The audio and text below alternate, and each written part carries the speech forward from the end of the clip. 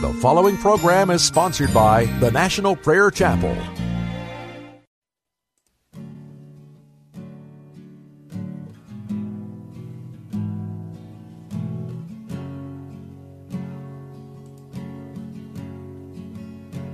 There is a judgment greater than anything you've ever known, and it won't be long. Your life will pass by as a vapor, and you will stand before the judgment seat of God. And every secret deed and thought, every wrinkle, every spot will be in view before the one who knows all things, the Lord of Lords and King of Kings. You know, the one you never knew. While you have breath, you have a choice to make in life.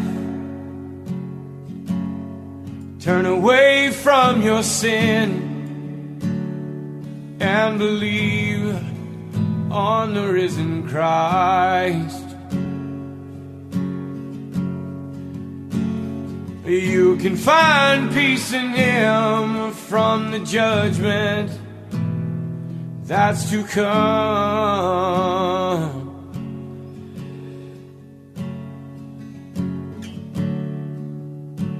He is the shelter from the coming storm.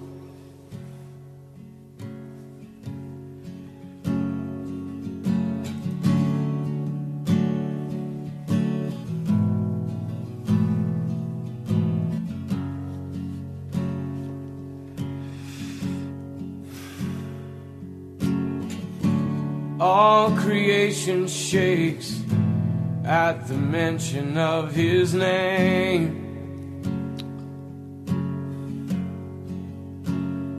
He has power over life and death. Every knee will bow and tongue confess. Heaven and earth will proclaim that Jesus Christ is Lord. To the glory of the Father, will you bow? Will you surrender to His majesty? He can save you from the might of all your sin. This is the fight in which He stands in perfect victory. While you have breath, you have a choice to make in life. Turn away from your sin and believe on the risen Christ. You can find peace in Him from the judgment that's to come.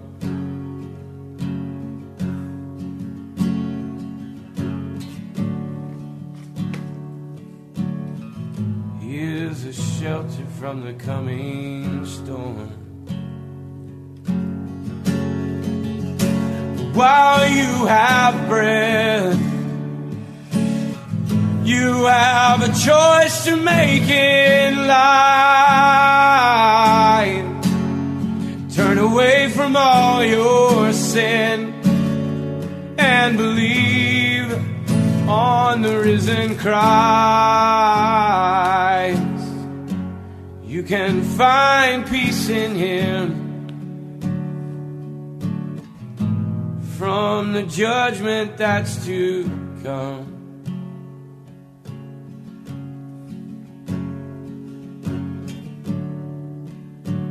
He is a shelter from the coming storm.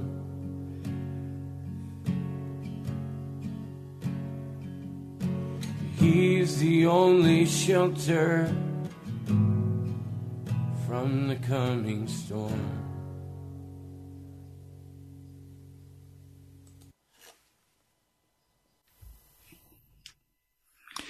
Welcome to Pilgrim's Progress. I'm Pastor Ray from the National Prayer Chapel.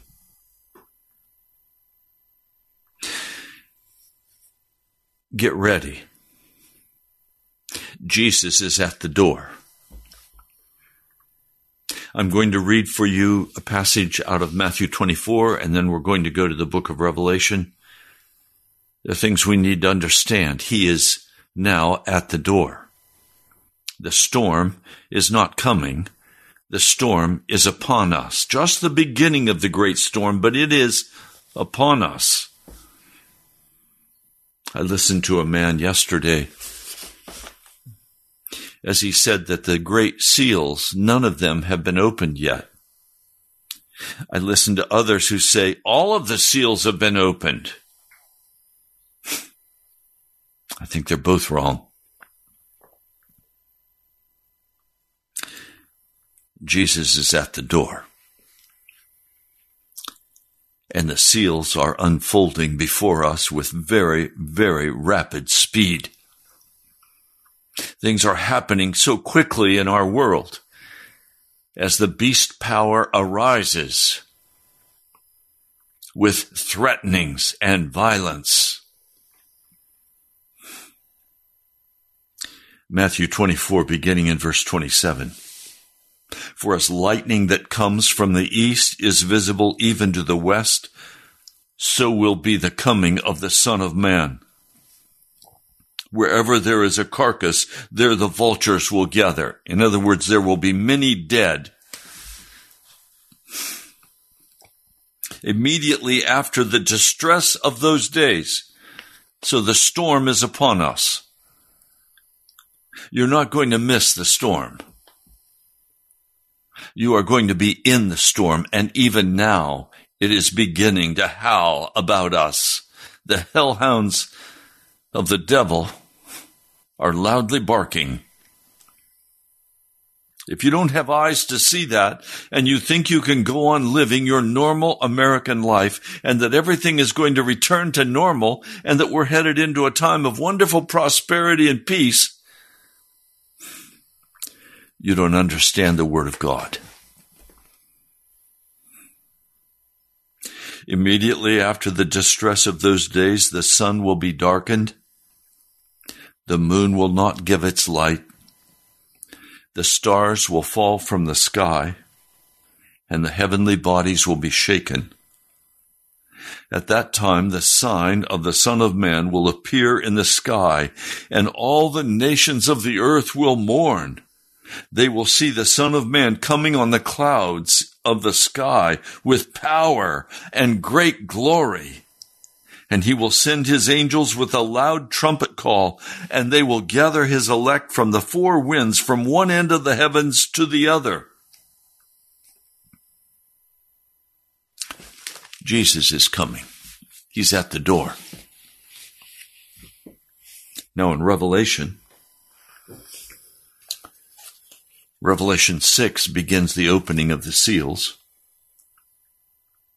And when we get to that sixth seal, this is what we read. As I watched, he opened the sixth seal, and there was a great earthquake. The sun turned black, like sackcloth made of goat hair, and the whole moon turned red, and the stars in the sky fell to the earth. As late figs drop their fig tree, these are asteroids striking the earth.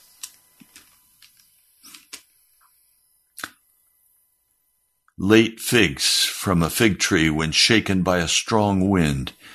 The sky receded like a scroll rolling up, and every mountain and island was removed from its place. This is to happen just before Jesus comes. Don't tell me this is going to happen after Jesus has taken all of his people to heaven in some kind of secret rapture. That's just not in the scriptures. I would also tell you to go back and read again the story of Moses as he comes to Egypt to deliver God's people. You remember the plagues began to fall at God and Moses' word. they fell on both the children of Israel and the Egyptians. Not all of them, just the first.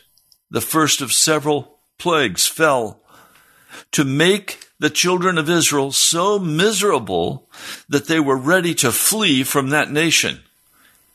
God is going to do that again. He is going to cause such pain and suffering. And you and I, as believers, are going to go through that pain and suffering to prepare us, to cause us to desire with all of our hearts to leave this earth and go to a better place. Some of you are quite comfortable here. You see no eager, desirous need to leave this earth and go to the heavenly realm with Jesus.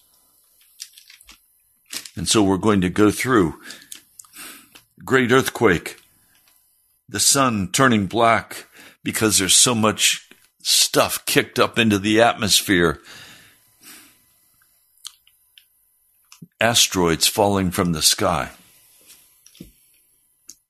receding like a scroll, rolling up, and every mountain and island removed from its place. This sounds like a description of what will happen when the pole shift happens.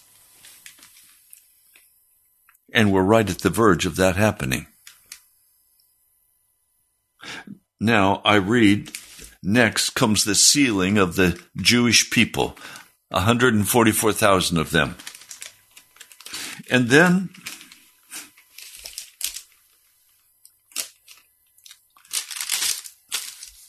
we find a whole group of people who were in heaven. A throng from every nation, tribe, and people. But if you go back to verse 15 in chapter 6, then the kings of the earth, the princes, the generals, the rich, the mighty, and every slave and every free man hid in caves and rocks. They called to the mountains and the rocks, fall on us and hide us from the face of him who sits on the throne and from the wrath of the Lamb. Do you remember? I just read for you in Matthew 24, that same language. The wrath of the Lamb of God. For the great day of his wrath has come, and who can stand it? This is a description of Jesus coming at the end of the sixth seal.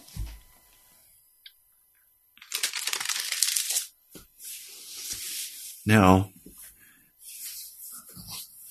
the seventh seal is opened, and this is where the wrath of God begins to be poured out in the trumpets and then in the thunders. Now, I want to take you again to the 14th chapter of Revelation. Remember, you have the seals opening under the sixth seal. No, under the seventh seal, you have the trumpet sounding, and then you have the thunders, the final judgments of God upon the earth, upon the wicked. And then we have snapshots, not sequential. But listen to this description. I looked, and there before me was a white cloud, and seated on the cloud was one like the Son of Man. This is Jesus, with a crown of gold on his head and a sharp sickle in his hand. Then another angel came out of the temple and called in a loud voice to him who sits on the cloud, "Take your sickle, reap, because the time to reap has come, for the harvest of the earth is ripe." So he who was seated on the cloud swung his sickle over the earth, and the earth was harvested. Another description of the coming of Jesus Christ. And then the wrath of God flows out on the wicked.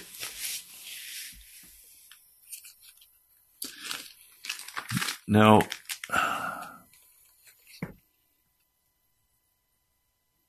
I want to say some things to you today that are very personal of nature.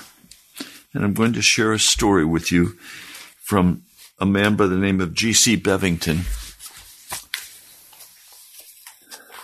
Brother Bevington wrote this book, and it was published in 1920, the first time. He was an old man at that point, in his 70s. He was born and ministered 1800s. He has just gone through a miraculous healing by God. And he's held a meeting, and people have responded. They have wept and they have prayed. Now, before I read this, I want to tell you where I'm going. And please don't be offended by what I'm going to say. I need to speak truth to you. I need to be very frank with you, because there's no time to waste. Jesus is coming. He's at the door. The great sorrow of my heart right now is that I'm having a very hard time finding people who will pray with me. Most people that I meet who call themselves Christians have no understanding of what it means to pray through. They have no understanding of what it means to pray through and get the victory. We pray these simple little prayers for Aunt Mary's toe, or we pray for, bless our families, take care of our kids. We don't really go down there. We don't really know how to open our hearts. We don't even have the language or the vocabulary to be able to open our hearts to God and really be honest with Him and gain the victory. Our prayers are shallow. Our eyes are dry. A great disappointment to me. I'm so eager to have a people who will learn, who will be honest, who will be hungry to pray. My heart overflows in the prayer closet. I weep before God. I cry out before Him. I say, Lord, will you rescue me? Will you come? And will you rescue me from this dark world? And I pray about my heart, and then I pray about others' hearts, and I cry out to Him by name for precious men and women that I love dearly, who are so utterly shallow. See, when I pray with a person, I know a great deal about them. I know by how they pray whether their heart is really honest before God or if they're still playing religion. Sometimes I'll pray with people and everybody will have a little prayer to pray and then absolute silence. And finally, I can't pray anymore because I'm embarrassed. I'm monopolizing. And I'll say to them, does anybody have anything else to say to Jesus? They'll say, no. Are you kidding me? You have an opportunity to speak with the King of Kings and the Lord of Lords, and all you can do is say a simple little prayer that has no depth? What? Jesus is coming. He's at the door. We better learn how to pray. So I'm going to share this with you because I want you to hear and see what I'm talking about. This is Remarkable Miracles by Guy Bevington. I'm going to begin reading for you on page 134. He's just finished a series of meetings. He says, we remained there all day Sunday and clear on into Monday evening, making about 36 hours of praying and praising and preaching and shouting. Someone told me that the souls who actually had prayed through had averaged 1 per hour during the whole time. So you see, it was a pretty fair meeting. He says, a pretty fair meeting, only 1 an hour. gains the victory. And now I come to another way that God has been leading his people. On Sunday and Monday, I felt I must go, but said nothing. I preached, or rather I tried to preach on Monday night, but the meeting was all prayer and praise. And all the time I felt that voice saying, go, go, go. Well, I supposed, of course, that go meant to go to my next meeting. So the next morning I told this to John and those who were there. And John said, "Oh no, Brother Bevington, your work has just begun here. We're all planning for the greatest meeting that we've ever held in this community." Well, I retreated to my usual place for solving problems. But from the first, all I could hear was, "Go, go." After 3 hours, I had to give in and go. The next morning, John hitched his horse up to the wagon to take me, as we supposed, to the depot some 12 miles away. I bade the wife and the dear friends faithful, but the wife kept insisting, "I cannot believe your work is done here," and would not bid me goodbye. I was a bit confused myself, as I had only had about a third of my anticipated railroad fare. I didn't have the money to go, but I was to go. So off we went. We'd gone about 3 miles when John looked back and he said, "I declare, I believe that's Jim." I said, "Who is Jim?" Now, I've left out something that we need to hear. When John's wife first wrote to me and asked me to come and hold a meeting, she stated that there were 14 sanctified people there, the father and mother of each of 7 families. So on that first Saturday night, the last night I preached until after I was healed, I thought inasmuch as there were 14 sanctified people there, it would be safe to venture on a testimony meeting. So I turned the service over to the class leader. This is a Methodist church. I could hear some of them, but not sufficiently enough to clearly get their testimony. I could not settle myself with the ensuing proceedings and finally said to little Frank, "Who are these people who are testifying?" "Why, they're all the members here, the superintendent, the class leader, the officers of the church." "Oh, they're all sanctified," Frank assured me. By the time the 7th one got up, I was in doubt as to their having a right to testify, and noticed a woman laying a quid of tobacco on the bench as she got up. I suppose she felt the quid might bother or hinder the display she had planned. I endured until the 9th one and could not stand it any longer. So I said, "Mister, you just sit down." "I don't have to sit down for you," came the hot reply. I rose to my feet. I pointed my right finger straight at him and I ordered, "You sit down now." Well, he dropped on his seat. He struggled back up to his feet, grabbed his hat, and started for the door. And all but 11 people in the congregation got up and followed him out. There were some 80 people leaving the service. The girl who'd gotten sanctified in that home back at the village and 10 more remained. Well, I did my best at preaching and then dismissed them. As we were going out, John's wife said, "Now keep behind me, as that crowd is out there and I don't know what they might do to you."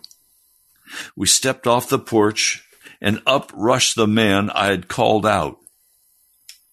Out of all the tongue lashings a man ever got, I got the strongest right then. I did not reply to him and just said, "Come on, let's go." And we made our way on through. He and several others followed for some distance, calling me all the names in the catalog of vengeance. Now I want to return to where John and I were in the wagon. And he had just said, "I believe that's Jim." When I asked who Jim was, he answered, "The man you called down at the testimony meeting. He's my cousin. I can see he's bareheaded and looking kind of wild and yelling for me to stop. But Brother Bevington, you don't need to fear. I'll protect you, even if it's my cousin. Well, he was a sight indeed. Here he came on horseback, yelling, chasing. Stop, stop, wait. So John stopped. Jim leaped off his horse. He rushed right up to the wagon and he threw his arms around me. Oh, Brother Bevington, pray for me. I've been in hell ever since that Saturday night. I said, do you really want God? Oh, yes. I could tell he was serious. Drive up along the fence, I said to John. He did so, and John got down on one side of the wagon and I on the other. And Jim began to pray with us, still up in the wagon. In about an hour, he burst out, oh, God, have mercy, have mercy. Oh, God, have mercy. Save me from this awful hell that I'm rushing into. And then he called out, Brother Bevington, come over here, please. Take my hand, for I'm slipping into hell right now. Oh, come here quickly. I said, no, I won't come up there. You repent. I stayed at my post beside the wagon. Brother, I'm going to hell. If you had what you deserved, you would have been in hell a long time ago. Now repent, repent. I was determined he would pray it through. We were there by that fence all day long. 3 times some of his relatives came along, but they couldn't get him out of that wagon. One of his cousins, a wealthy farmer, came along with a flock of sheep, and he called out to John, Who's that in the wagon? Well, that's Jim.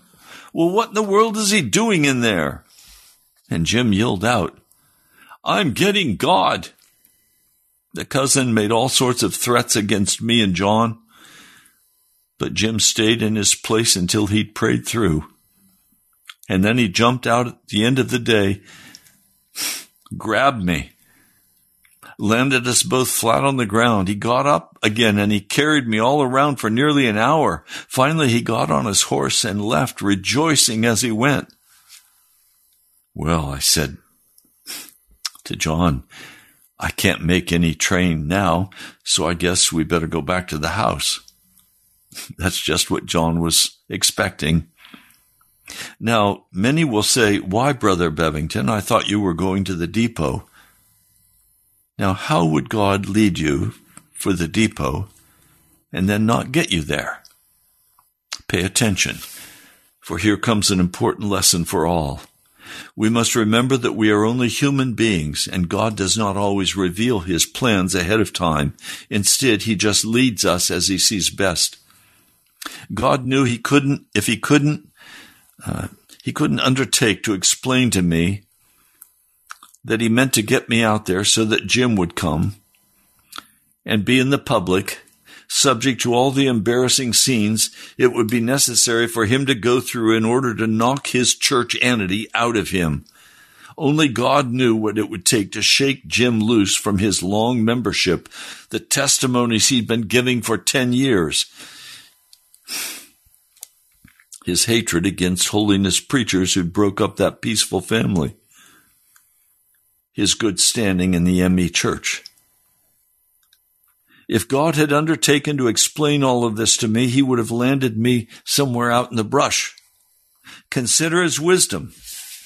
He told me, go, and allowed me to interpret the go as I saw fit, as that it would make no difference to him as long as I obeyed the go. Then he just took a shortcut to make the many points necessary to get Jim saved.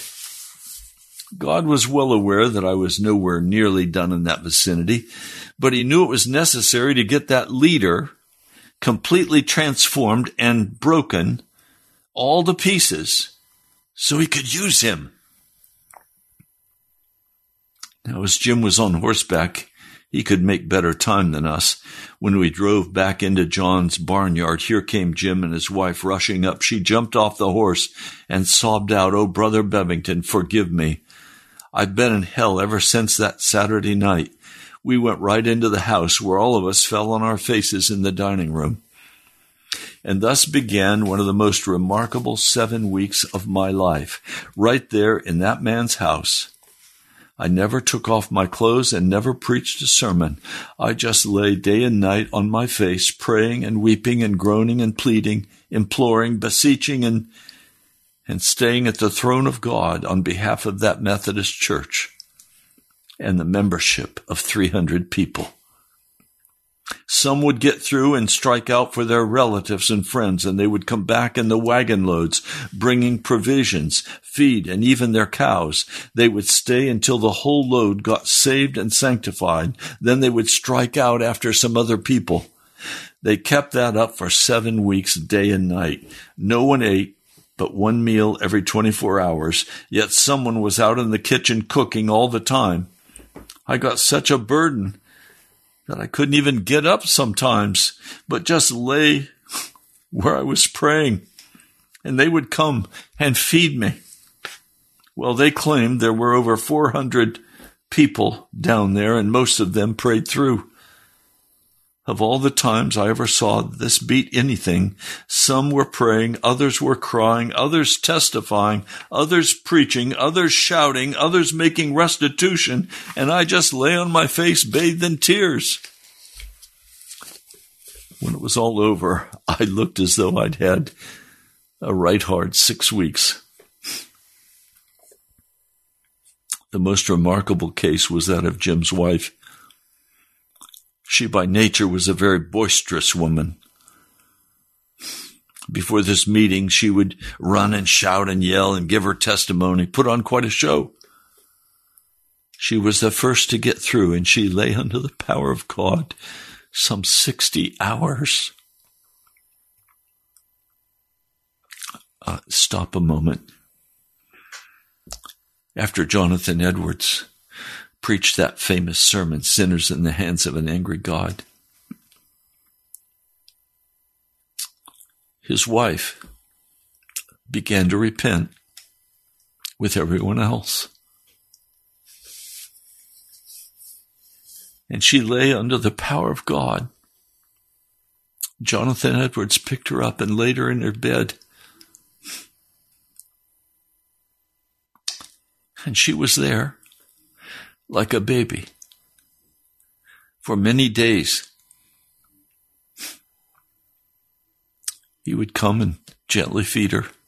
She couldn't get up. She couldn't walk. All she could do was weep before the Lord and be filled with His Spirit and pray. Now, please, I want to tell you something. Some of you say, "Oh, we want revival." Revival is messy. It's embarrassing. Revival is not something just poured out by God and we take the wonderful gift and say, "Thank you," and we retain our dignity and our pride. No, all pride is broken. We're humbled before God. And we pray. The first sign of revival is a certain sound in the prayers. I was pastoring in Washington, D.C. at a place called The Gate, which was a coffee house and free medical clinic down on M Street in Georgetown.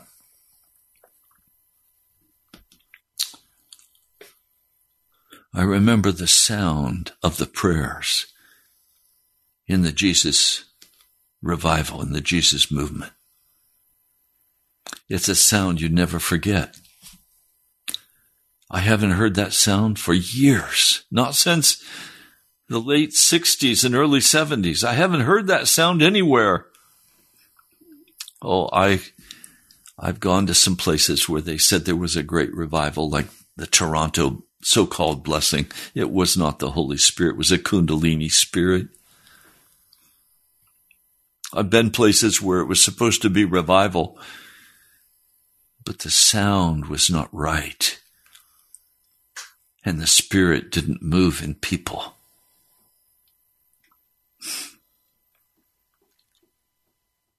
When she arose, reading again, she was so different.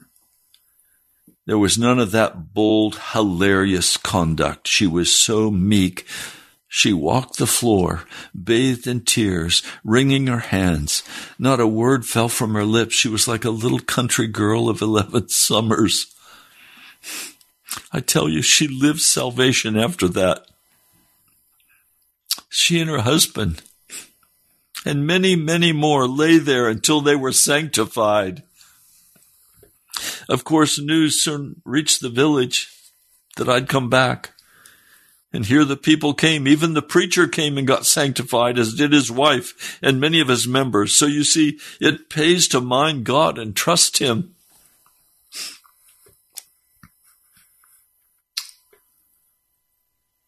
He writes, real, steady, unselfish prayer will move things. We need to mean what we say to God. Once a little girl said to her papa, who was saying that Jesus didn't mean all that he said in the Bible, "Papa, if Jesus didn't mean what he said, why didn't he say what he meant?" I shouted, "Amen. That's reason."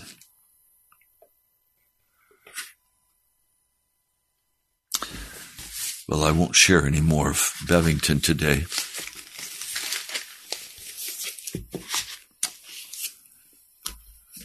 But I do want to say, Jesus is at the door.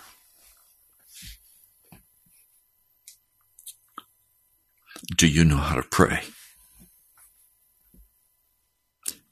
Would you be willing to so humble your heart and so seek after God that you would forget about your cell phone and your computer and your entertainment and just go after God? Some of you need to begin by just confessing to the Lord, "I don't love you. Oh, I say I love you, but I really don't. I love myself and I love my life and I love my ways and I don't want to change." Some of you need to begin your prayer with the Lord like that. Some of you need to acknowledge that you love the sports and the tobacco and the alcohol and the drugs and the pornography. That you love your wickedness. Jesus is at the door. And He's going to come in. He's knocking. And He's going to come in. The judge of all the earth. How do you stand today before the judge of all the earth? Do you love your wickedness? Do you love your arrogance? Do you love your unbelief? Some of you have never confessed the name of Jesus. You're too proud.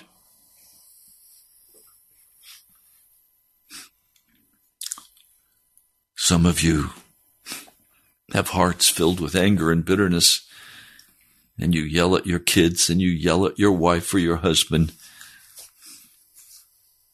Some of you are very violent. A chip on your shoulder. Some of you are very selfish. You wouldn't give anything to anybody. And if you did give something, it would be a small amount. You wouldn't sacrifice for Jesus. You wouldn't sacrifice for His kingdom. Some of you gladly sacrifice and pour out your hearts.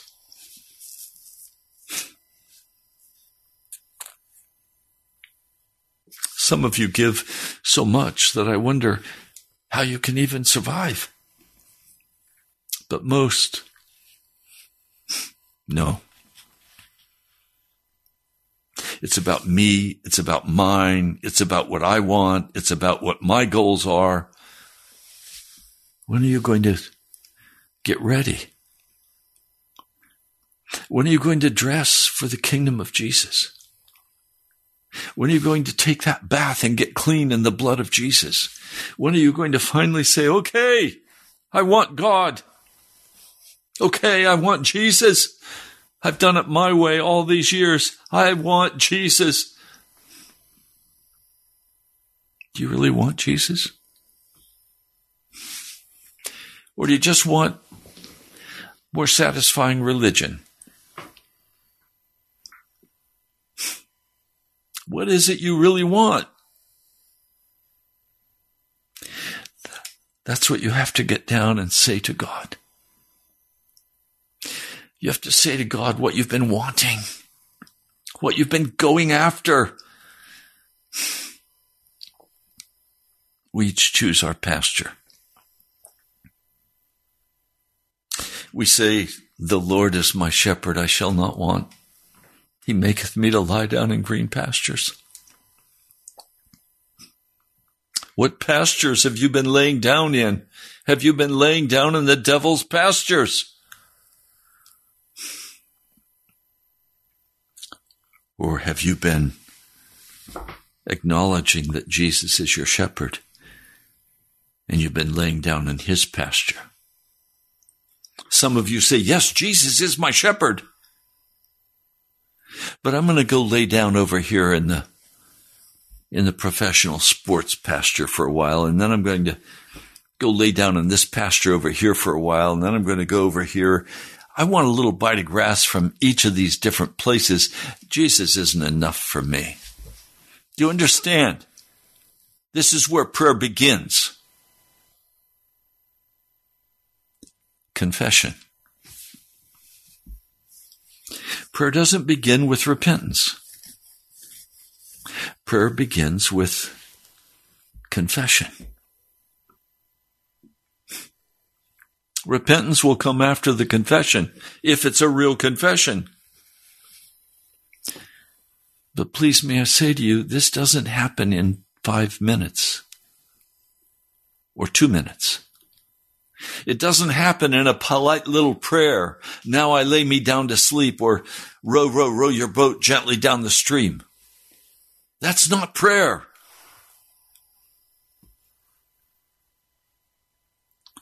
We've said prayer is the opening of the heart to God as to a friend. And while that's true, it is much more than that. You see, Jesus is not just our friend, he is also our judge. And we have a backlog of wrath standing against us because of our behavior.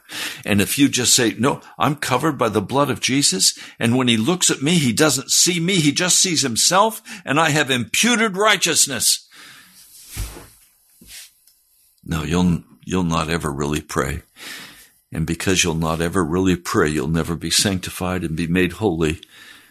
And Hebrews says that without holiness, no man can see the Lord. And many of you, if you don't repent, if you don't confess and repent, if you don't pray, Jesus will come and you will be swept away. Now, in the story that I've just read for you, 36 hours of praying on one occasion.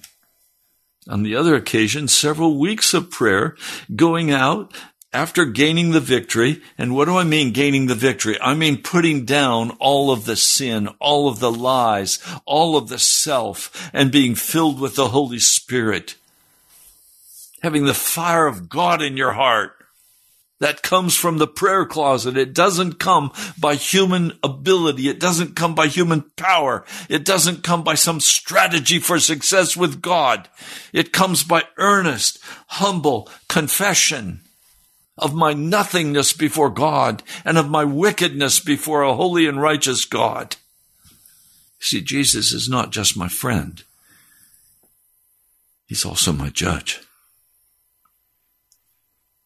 And if there is a backlog of wrath built up against you, as it says in Romans, the 1st chapter, if you have just stored up wrath against yourself, and you have not confessed that, and you have not repented of that, and you've not put it under the blood, and you've not been transformed and created into a new creature, what hope do you have for salvation? You have none.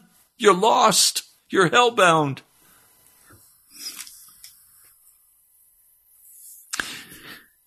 I urge you to go on the internet and just Google sinners in the hands of an angry God. This was a Reformed preacher, Presbyterian, Jonathan Edwards. You need to read that sermon. He preached it to his church congregation, and they blew him off. He preached it in a neighboring church, and they received it and began to weep and pray and cry out to God. And that began the first great awakening that prepared the way in America for the rebellion against England and the establishment of America with our Constitution.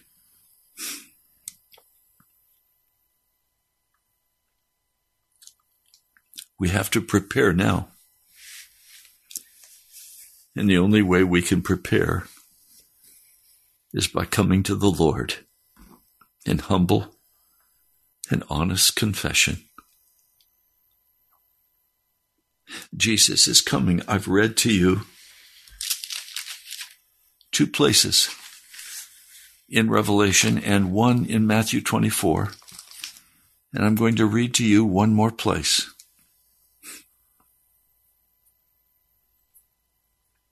I'm going to read to you one more place.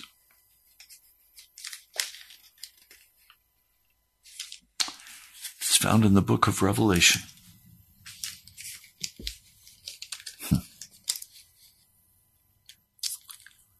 I'll read for you Revelation 19, beginning in verse 11.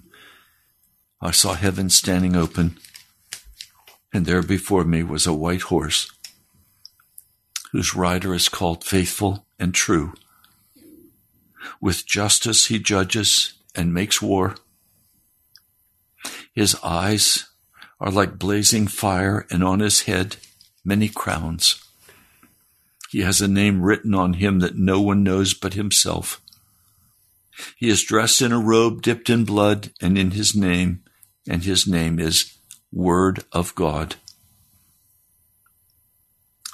Do you remember, this is written by John in the Gospel of John, the 1st chapter. In the beginning was the Word, and the Word was with God, and the Word was God.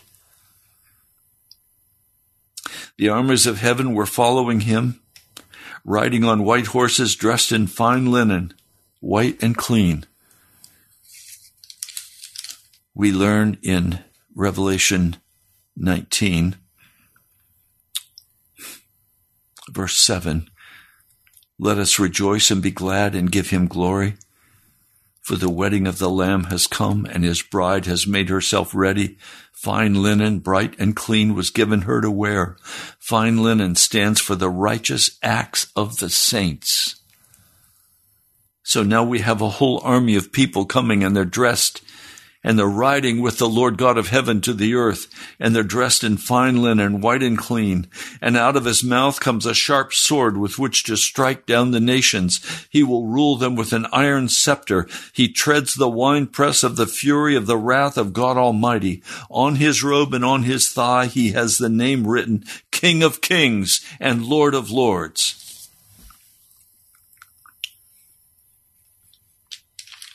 That's the 3rd place in Revelation where we find Jesus coming.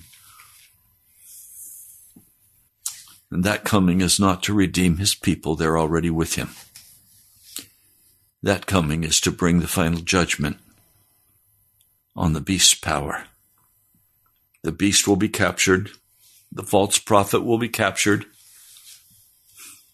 They'll be cast into the depths of the fiery pit of hell. Satan will be bound for 1,000 years. The Lord will rule over the earth personally for 1,000 years. He'll be chained in the pit. At the end of the 1,000 years, he'll be loosed for a short time. And he goes out to make war with the saints of God. And he is captured by an angel, stronger than he is. And he is then cast into the fire of hell. And then we have the great white throne judgment. And at the great white throne judgment, every person who is lost will come before the throne of God and hear what they have done and what their sentence is, because they refuse to acknowledge the King of Kings and the Lord of Lords. They refuse to pray. They refuse to confess. They refuse to repent. They refuse to obey. And one by one, they'll be taken by the angels and cast into the fire of hell. And they will be conscious of what's happening. They will know. If you miss heaven, you will know when you are picked up physically and cast into the fire of hell, to be eternally separated from God. Well, we're out of time for today's broadcast. Tomorrow is a day of prayer. I invite you to call and be serious in your prayer.